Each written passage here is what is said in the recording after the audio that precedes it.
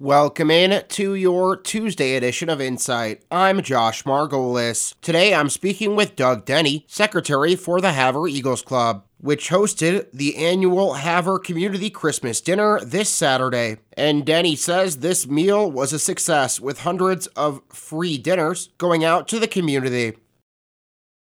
Well, I'd say the dinner went very well. We did approximately 75 more dinners than we have last year. Of course, last year with COVID was all to-go orders or to be picked up and to go.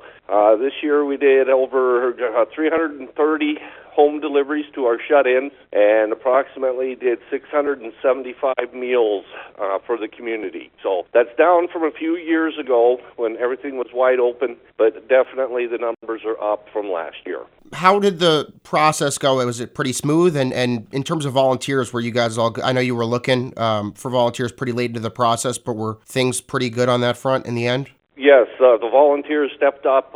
We had a lot of groups that we've had in the past. We've had some people that had never done it before that stepped up and were interested in helping out. Matter of fact, we had probably a little too many volunteers there at the end, but people still stepped up and helped out where they could. So, no, I would say the volunteers were wonderful this year. Hopefully we can get the same amount of participation next year. And in terms of kind of the split for people that came in, was it they had the option to do take in or to eat in or take a box to go? Did you find a pretty even split between those?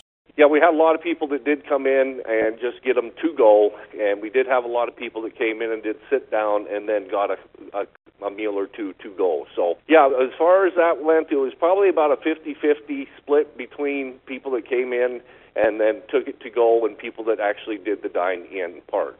In terms of the reception from the public, what were the kind of things that you guys were hearing throughout the day? I know it was not it was takeout only last year, so having the sit-down portion, do you think that made a big difference to people? I'm hoping it made a difference. We were a little worried with the COVID and the numbers kind of slowly but surely are climbing. So I think that kind of cut down on our in-house dining. Again, weird times. It's hard to plan for these kind of stuff, so we just planned as best we could, and things worked out in our favor this year. And that does it for your Tuesday edition of Insight. My thanks to Havre Eagles Club Secretary Doug Denny for his time, and you can join me tomorrow for part 2 of our conversation. Don't forget you can listen to Insight anywhere, anytime by heading to our website, highlinetoday.com, and clicking on that podcast tab. Everyone have a great rest of your Tuesday. Stay warm. And for New Media Broadcasters, I'm Josh Margolis.